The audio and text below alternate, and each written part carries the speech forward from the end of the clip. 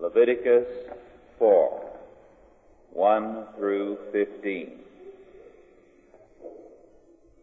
And the Lord spake unto Moses, saying, Speak unto the children of Israel, saying, If a soul shall sin through ignorance against any of the commandments of the Lord, concerning things which ought not to be done, and shall do against any of them, if the priest that is anointed do sin according to the sin of the people, then let him bring for his sin which he hath sinned a young bullock, without blemish, unto the Lord for a sin offering. And he shall bring the bullock unto the door of the tabernacle of the congregation before the Lord, and shall lay his hand upon the bullock's head, and kill the bullock before the Lord. And the priest that is anointed shall take of the bullock's blood, and bring it to the tabernacle of the congregation. And the priest shall dip his finger in the blood, and sprinkle of the blood 7 times before the Lord, before the veil of the sanctuary. And the priest shall put some of the blood upon the horns of the altar of sweet incense before the Lord, which is in the tabernacle of the congregation, and shall pour all the blood of the bullock at the bottom of the altar of the burnt offering, which is at the door of the tabernacle of the congregation. And he shall take off from it all the fat of the bullock for the sin offering, the fat that covereth the inwards, and all the fat that is upon the inwards, and the 2 kidneys, and the fat that is upon them, which is by the flanks, and the caul above the liver, with the kidneys, it shall be taken away, as it was taken off from the bullock of the sacrifice of peace offerings. And the priest shall burn them upon the altar of the burnt offering. And the skin of the bullock and all his flesh, with his head and with his legs and with his inwards, and his dung, even the whole bullock, shall he carry forth without the camp unto a clean place, where the ashes are poured out, and burn him on the wood with fire. Where the ashes are poured out shall he be burnt. And if the whole congregation of Israel sin through ignorance, and the thing be hid from the eye of the assembly, and they have done somewhat against any of the commandments of the Lord concerning things which should not be done, and are guilty, when the sin which they have sinned against it is known, then the congregation shall offer a young bullock for the sin, and bring him before the tabernacle of the congregation. And the elders of the congregation shall lay their hands upon the head of the bullock before the Lord, and the bullock shall be killed before the Lord. Our scripture this morning deals with sacrifice. Indeed, we shall be considering the first 7 chapters of Leviticus briefly this morning. All of them, and a great deal more of the law of Moses, deals with sacrifice. It is customary today to neglect the fact of sacrifice as something that is a relic of our ignorant past. But nothing could be wronger, because we find that sacrifice appears in every civilization, in every tribe, in every culture that this world has ever known. There has never been a culture without sacrifice.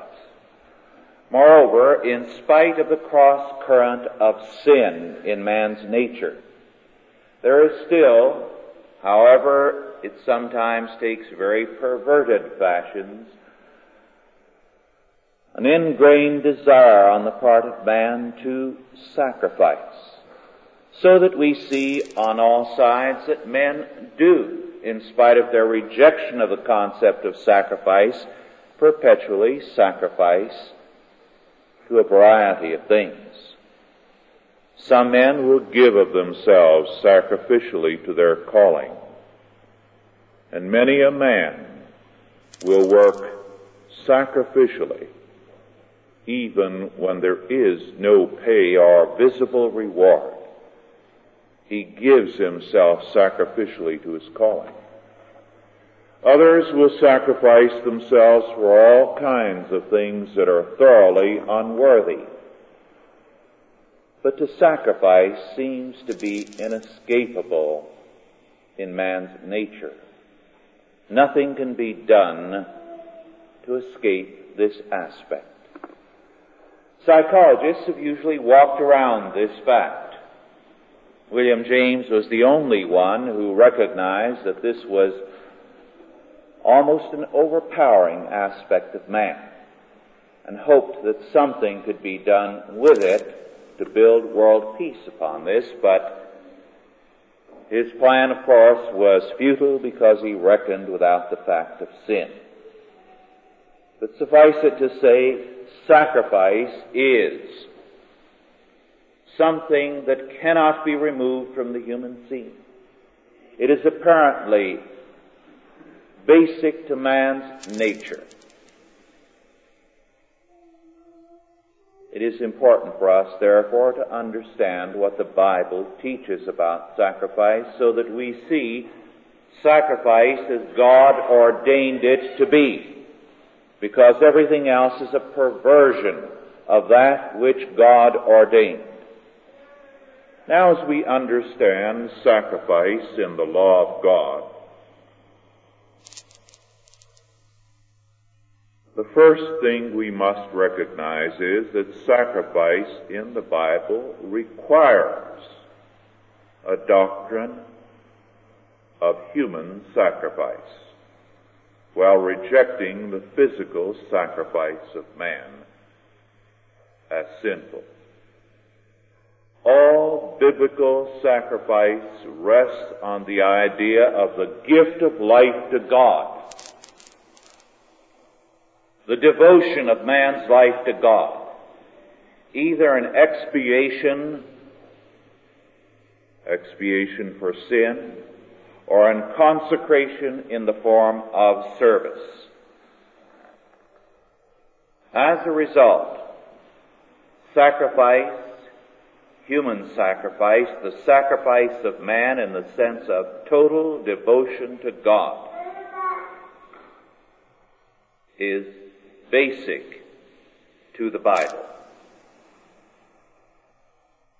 But we must say, second, the physical sacrifice of sinful man as an offering to God is a fearful offense against Him.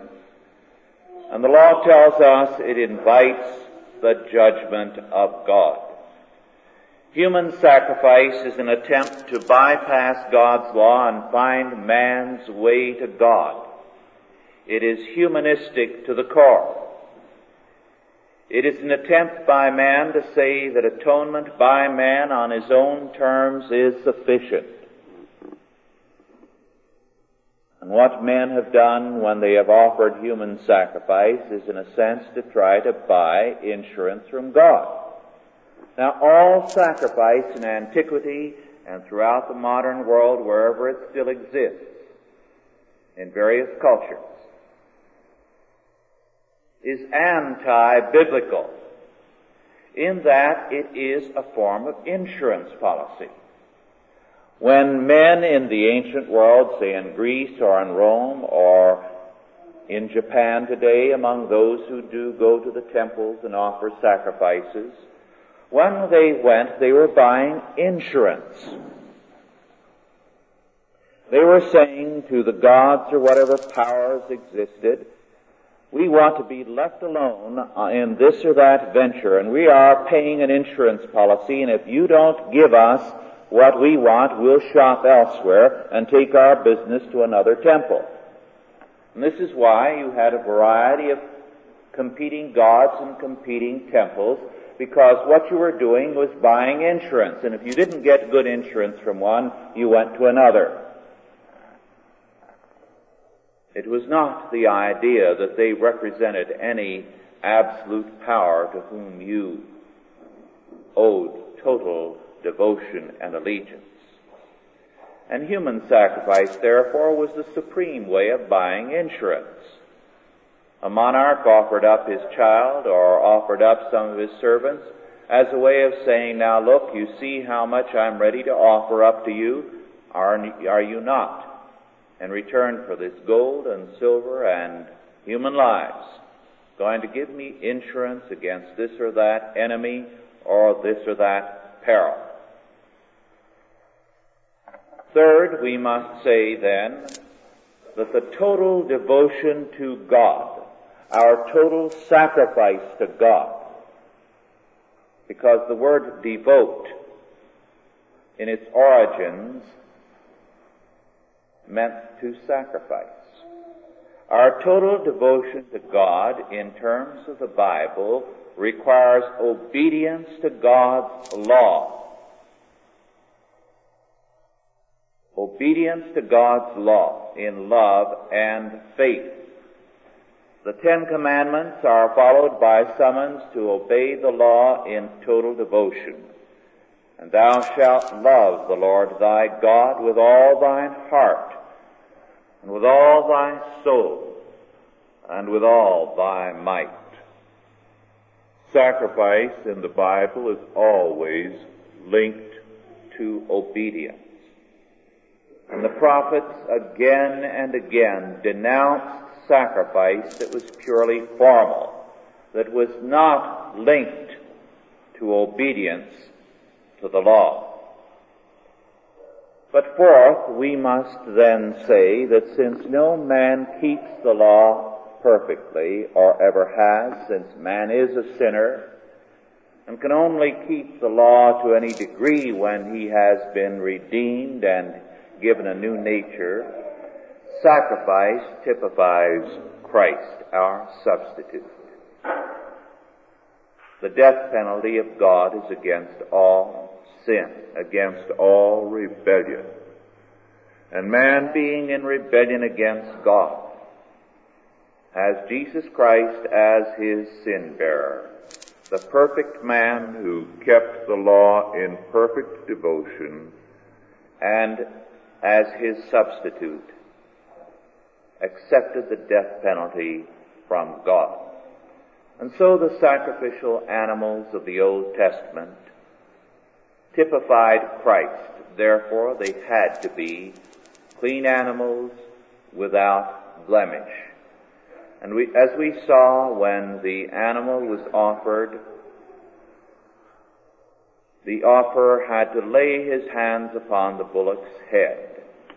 The word lay can be better translated, lean his hands, as it were to put his weight upon the sacrificial animal, to indicate that this was himself, to place the burden of his sin upon it, indicating that he recognized that God was providing a substitute to accept the death penalty, one who was to come, even Jesus Christ, and that through his death, the sacrificer had life. Thus, fifth, sacrifice requires of all believers that they accept the fact that their life stands in the sacrifice of the innocent one. Those not covered by the sacrifice of Christ are under the sentence of death. When the animal was sacrificed, the blood was sprinkled in part upon the altar, in part upon the people, to signify that they were now one blood, that they had a common life, they were brought together, and also to signify that if this bond of peace was violated by flagrant sin, then the penalty was death. But sixth, the sacrifice and the laws of sacrifice incorporated into the law a basic principle, and the fourth chapter of Leviticus, among others, incorporates this at great length and detail. And this principle is simply this: the greater the responsibility, the greater the culpability, the greater the sin under the law. In other words, the more important a person is, the worse his sin in the sight of God. And the fourth chapter of Leviticus gives us 4 grades of sin, 4 levels of sin. And in verses 3 to 12, it tells us that the greatest sin, the most fearful in the sight of God, is that committed by the priest, by the spiritual leader. And for this a bullock had to be offered. The second category was the entire nation, and for them a bullock had to be offered. Consider the implications of that. It means that the sin of a religious leader is equally important in God's sight as the sin of the entire nation. This means that the sin of a minister, or of a priest, or of a pope, or a bishop, is in God's sight as great as the sin of that entire nation wherein he dwells.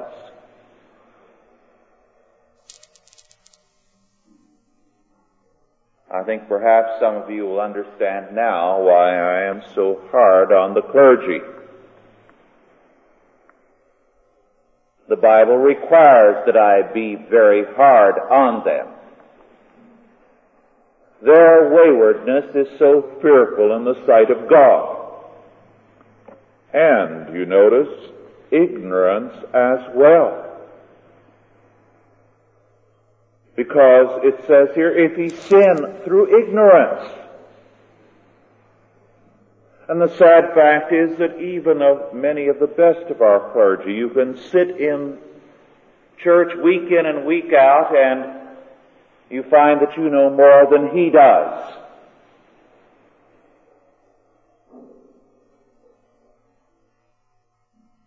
And that's a sin through ignorance on his part.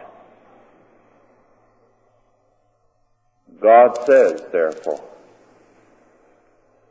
in my sight I equate their sin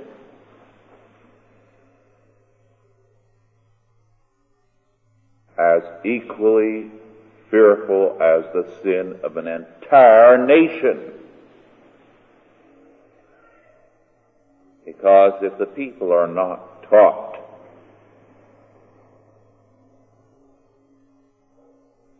how shall they follow? How shall they know the law? It is a fearful thing then to teach, to preach, to be a spiritual leader, and not to recognize the consequences of this office in the sight of God. And we can only say that today there is a fearful responsibility that must be borne by the spiritual leaders of this country. They sin with knowledge, they sin with ignorance, they sin. And God will judge them accordingly.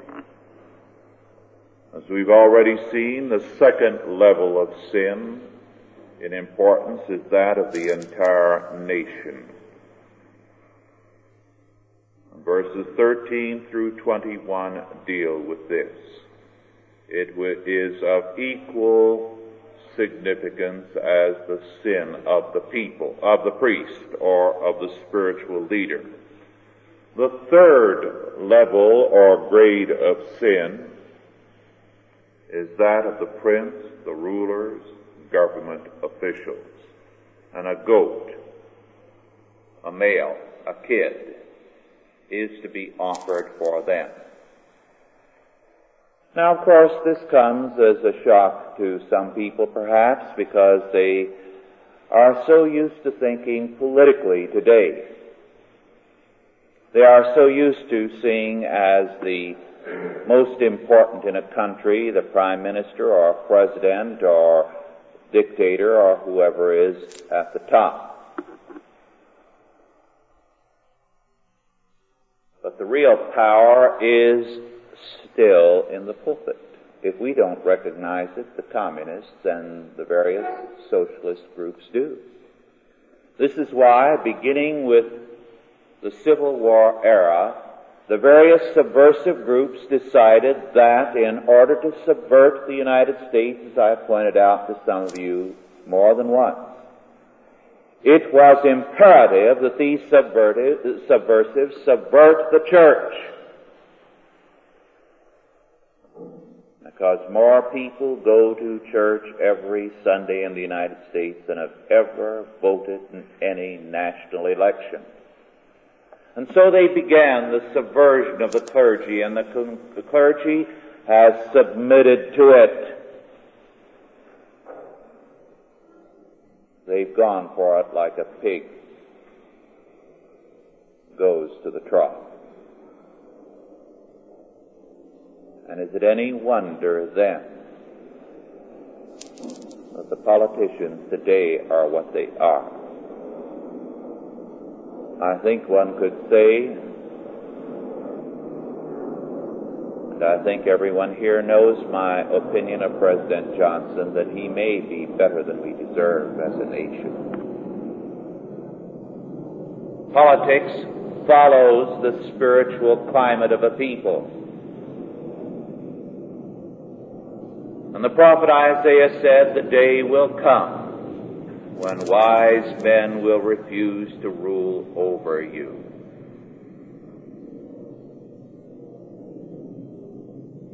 Fourth, on the level of sins is that of individuals. And here there are a variety of offerings possible. A female kid, which could be considered a little more important than that of a prince's offering or a government official's. A lamb, which is a cheaper and lesser offering, or 2 turtle doves, or 2 pigeons, which are very insignificant offerings. What does this mean? It means that with individuals there are variations, and variations are permitted in terms of their financial circumstances. And it means, therefore, that a wealthy individual has power. And his sin, therefore, is on a higher level. So that the sin of a tremendously wealthy industrialist, of a Ford or of a Rockefeller, for example, is equally important and perhaps more important than that of a president or of a prime minister.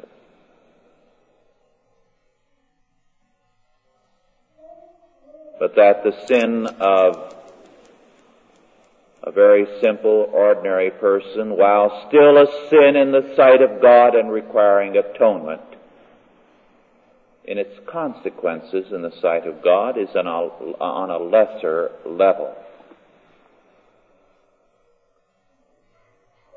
We see, therefore, that all sin is sin in the sight of God, but there are degrees, there are levels of sin, and the greater the responsibility, the greater the sin. And the greatest responsibility is with the ministry. After all, as Proverbs 29 verse 18 declares, where there is no vision, the people perish. But he that keepeth the law, happy is he. As the Berkeley version indicates, this can be rendered also, where there is no prophetic ministry, that is, a ministry that truly speaks for God, the people run wild.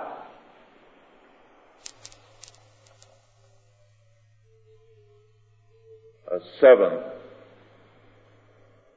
fact that must be drawn from the biblical laws of sacrifice is that ignorance of the law is no excuse.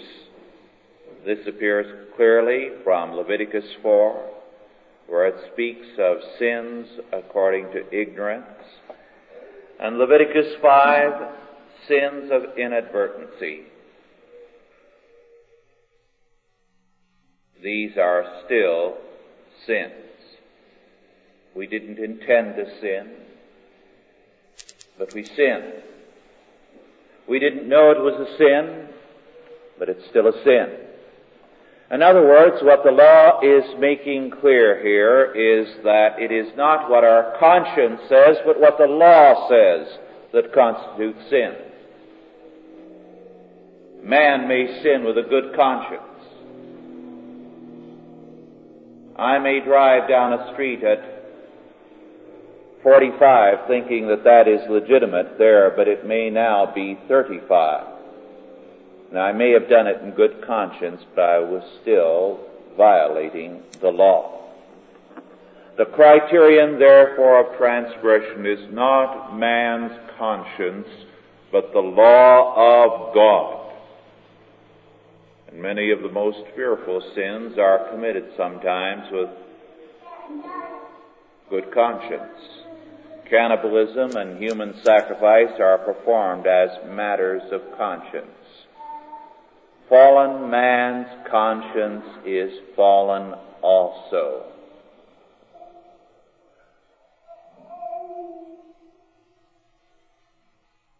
Eighth, we must then say further that what the law declares, as in Leviticus 5:16, not only was the law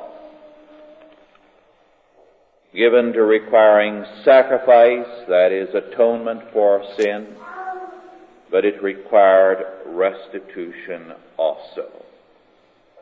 And he shall make amends for the harm that he hath done in the holy thing, and shall add the fifth part thereto, and give it unto the priest. And the priest shall make an atonement for him with the ram of the trespass offering, and it shall be forgiven him. The law of restitution we have dealt with previously in brief, and we shall deal with it again in greater detail when we come to the commandment, thou shalt not steal. Briefly, if a man stole $100, he was to restore not only the 100, but another 100, the exact amount that he had stolen, so that it cost him exactly what he intended that it should cost the person he robbed. But restitution had to be made not only to the individual that he robbed, but to God, because he violated God's law order. And so he owed God a double tithe, $20,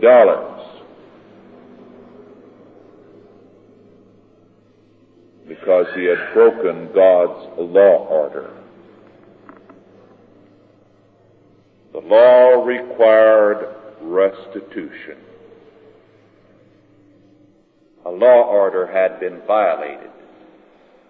An individual's property rights had been violated. There had to be restitution to the individual and to the law order. Ninth and finally, the law required, as a part of the peace offerings, leaven. And in Leviticus 7:13, we find this.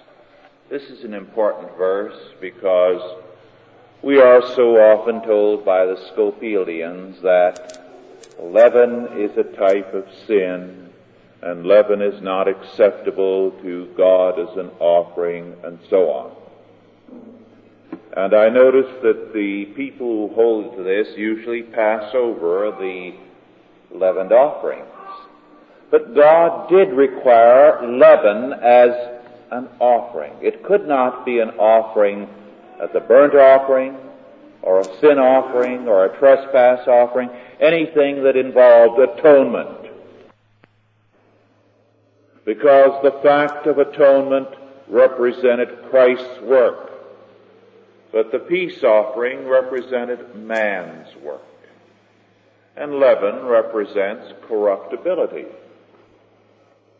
something that can pass away. And man's works are represented by the leavened offering. What we do for God can pass away. The churches we build, the charitable works we do, the books we write,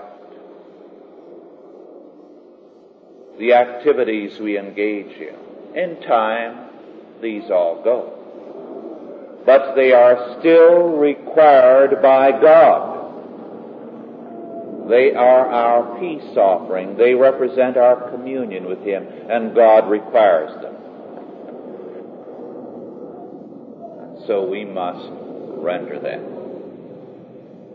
This then, in brief, is the implication for the law of the sacrificial system.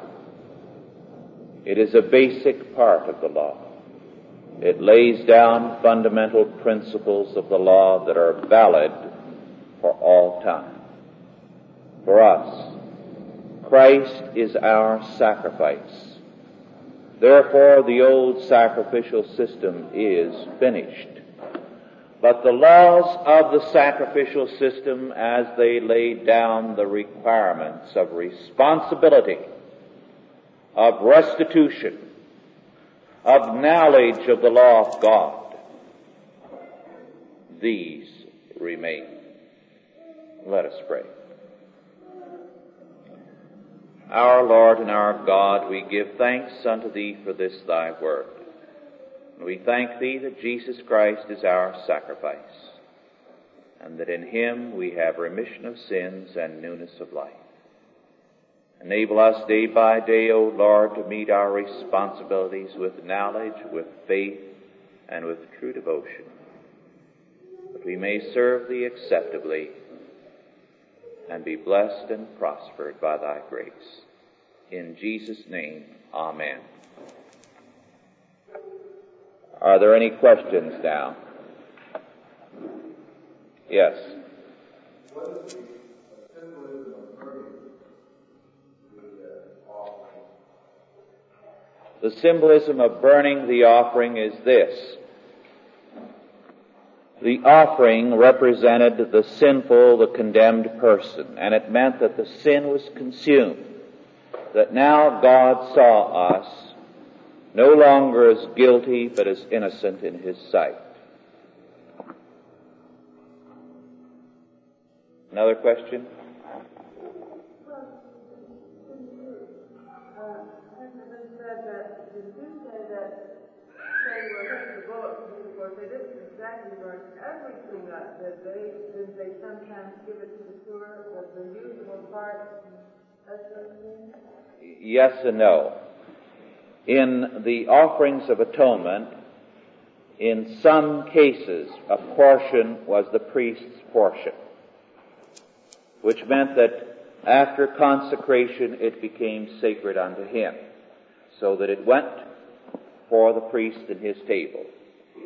Then in certain other offerings of the first fruit and the like, it became a portion that was eaten both by the individual and by the poor.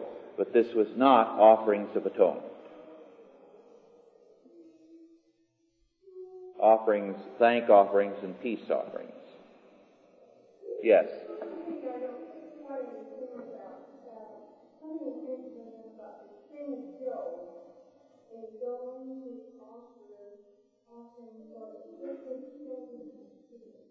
Yes. Yes. He had reference precisely to the kind of thing that I was talking about, sins of ignorance. Job was an exceedingly conscientious man, and as such he not only offered sacrifices for his sins, but when he did, he offered sacrifices for his children, lest they had sinned in ignorance. This is what he had reference to.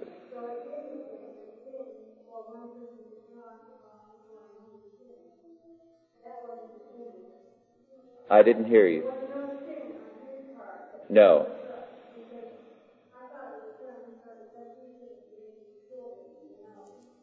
He no doubt did.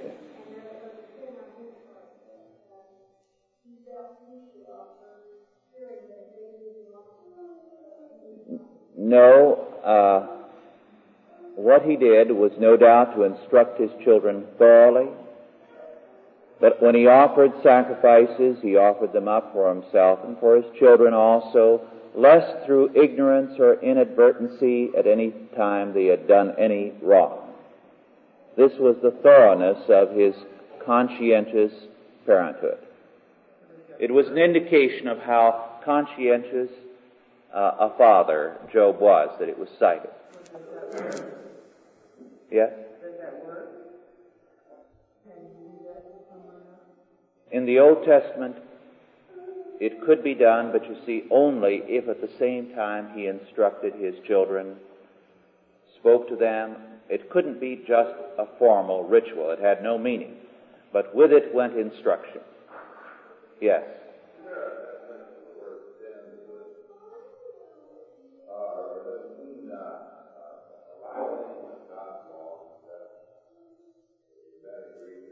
Yes.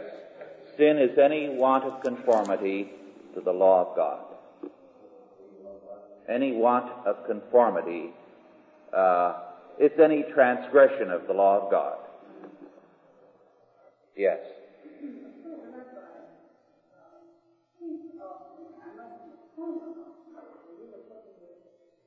A peace offering was an indication of,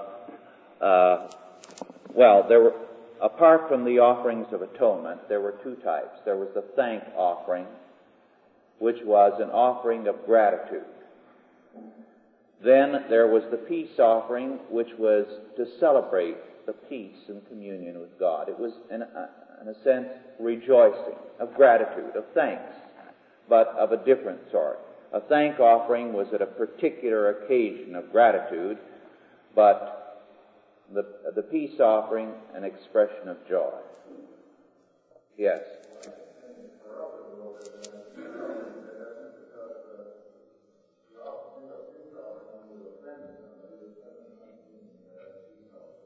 Yes, that's the modern usage of peace offering. It's to make peace, but the atonement offerings were what made for peace. The peace offering celebrated the fact of peace. Yes.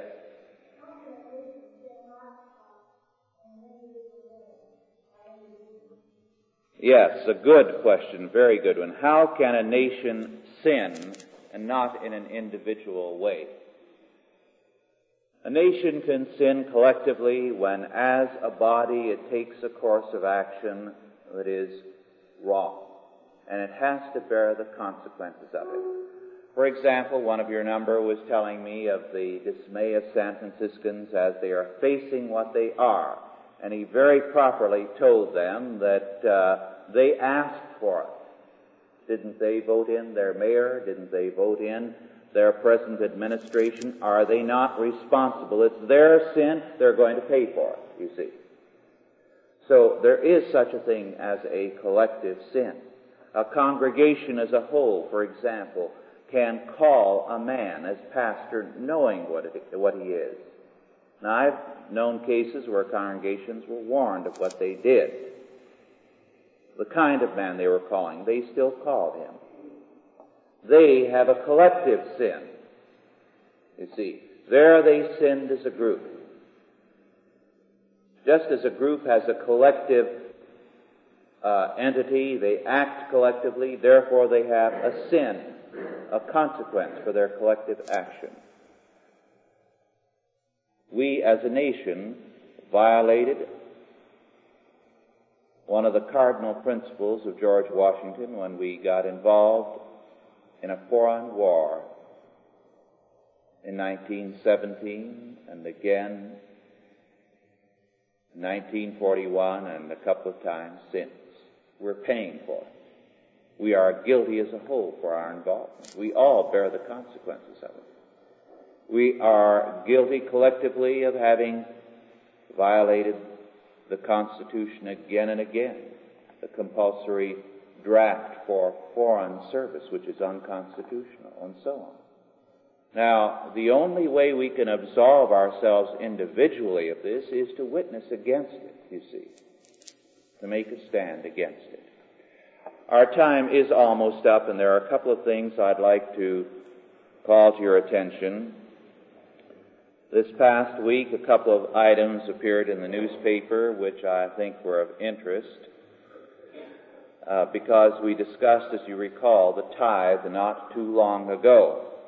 And you recall I pointed out at that time that George Washington believed in a compulsory tithe collected by the state to be turned over to whatever church or organization you designated it. He felt that this was the best solution for society. Now, the problem of income tax payment by the wealthy is beginning to trouble a few people in Congress because a great many wealthy people pay no taxes or very little. Figures compiled by the Internal Revenue Service show that 22 persons with adjusted gross income of $1 million or more per year paid no federal income taxes during the fiscal year which ended June 30, 1965. And they cite one case a few years ago where a man made $23 million in 1 year and paid no taxes. Now consider the implications of that. Indeed, the millionaires who do pay any substantial amount of taxes are few, very few. Socialism is the best system ever devised by the rich to get richer and to make the poor and the middle classes in particular pay for it. Now, had we continued in terms of what George Washington wanted us to do, to continue in terms of the compulsory tithe, what would it mean?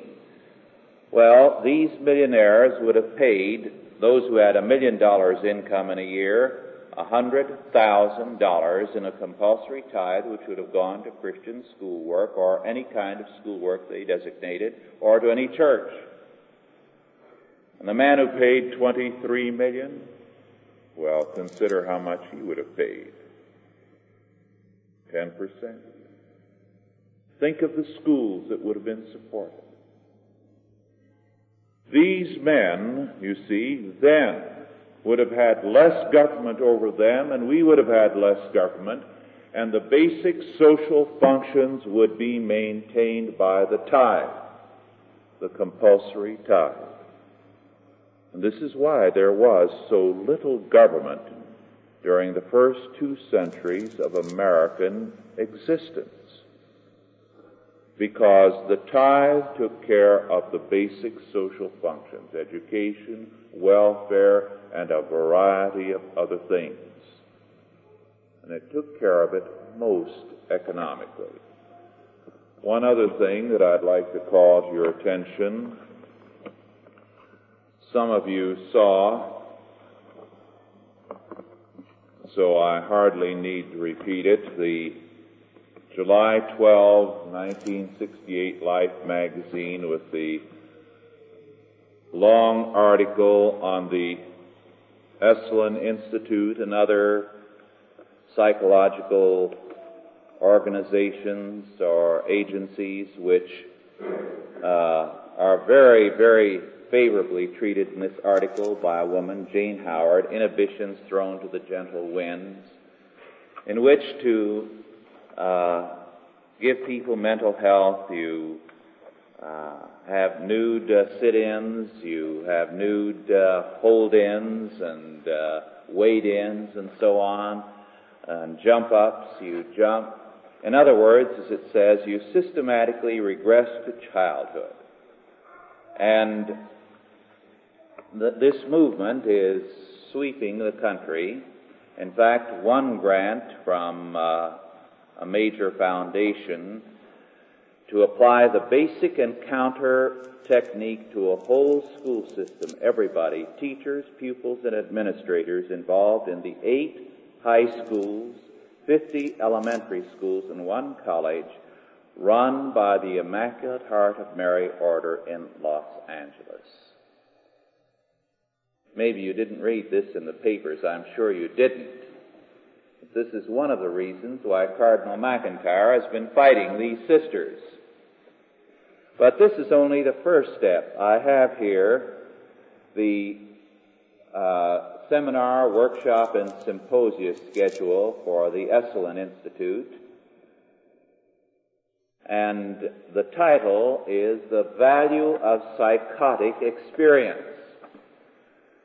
And one symposium, which is going to be held beginning July the 30th this week, The Science of Madness, and the other, The Poetry of Madness. Another will be on the psychosis as personal transformation, another on divine madness. Another will be a 5-day workshop in positive disintegration, and so on. So that the next step will, after regression to childhood, will be regression into madness as the big step towards health. I see we have just about a minute left, and I'd like to share with you one further item which amuses me no end.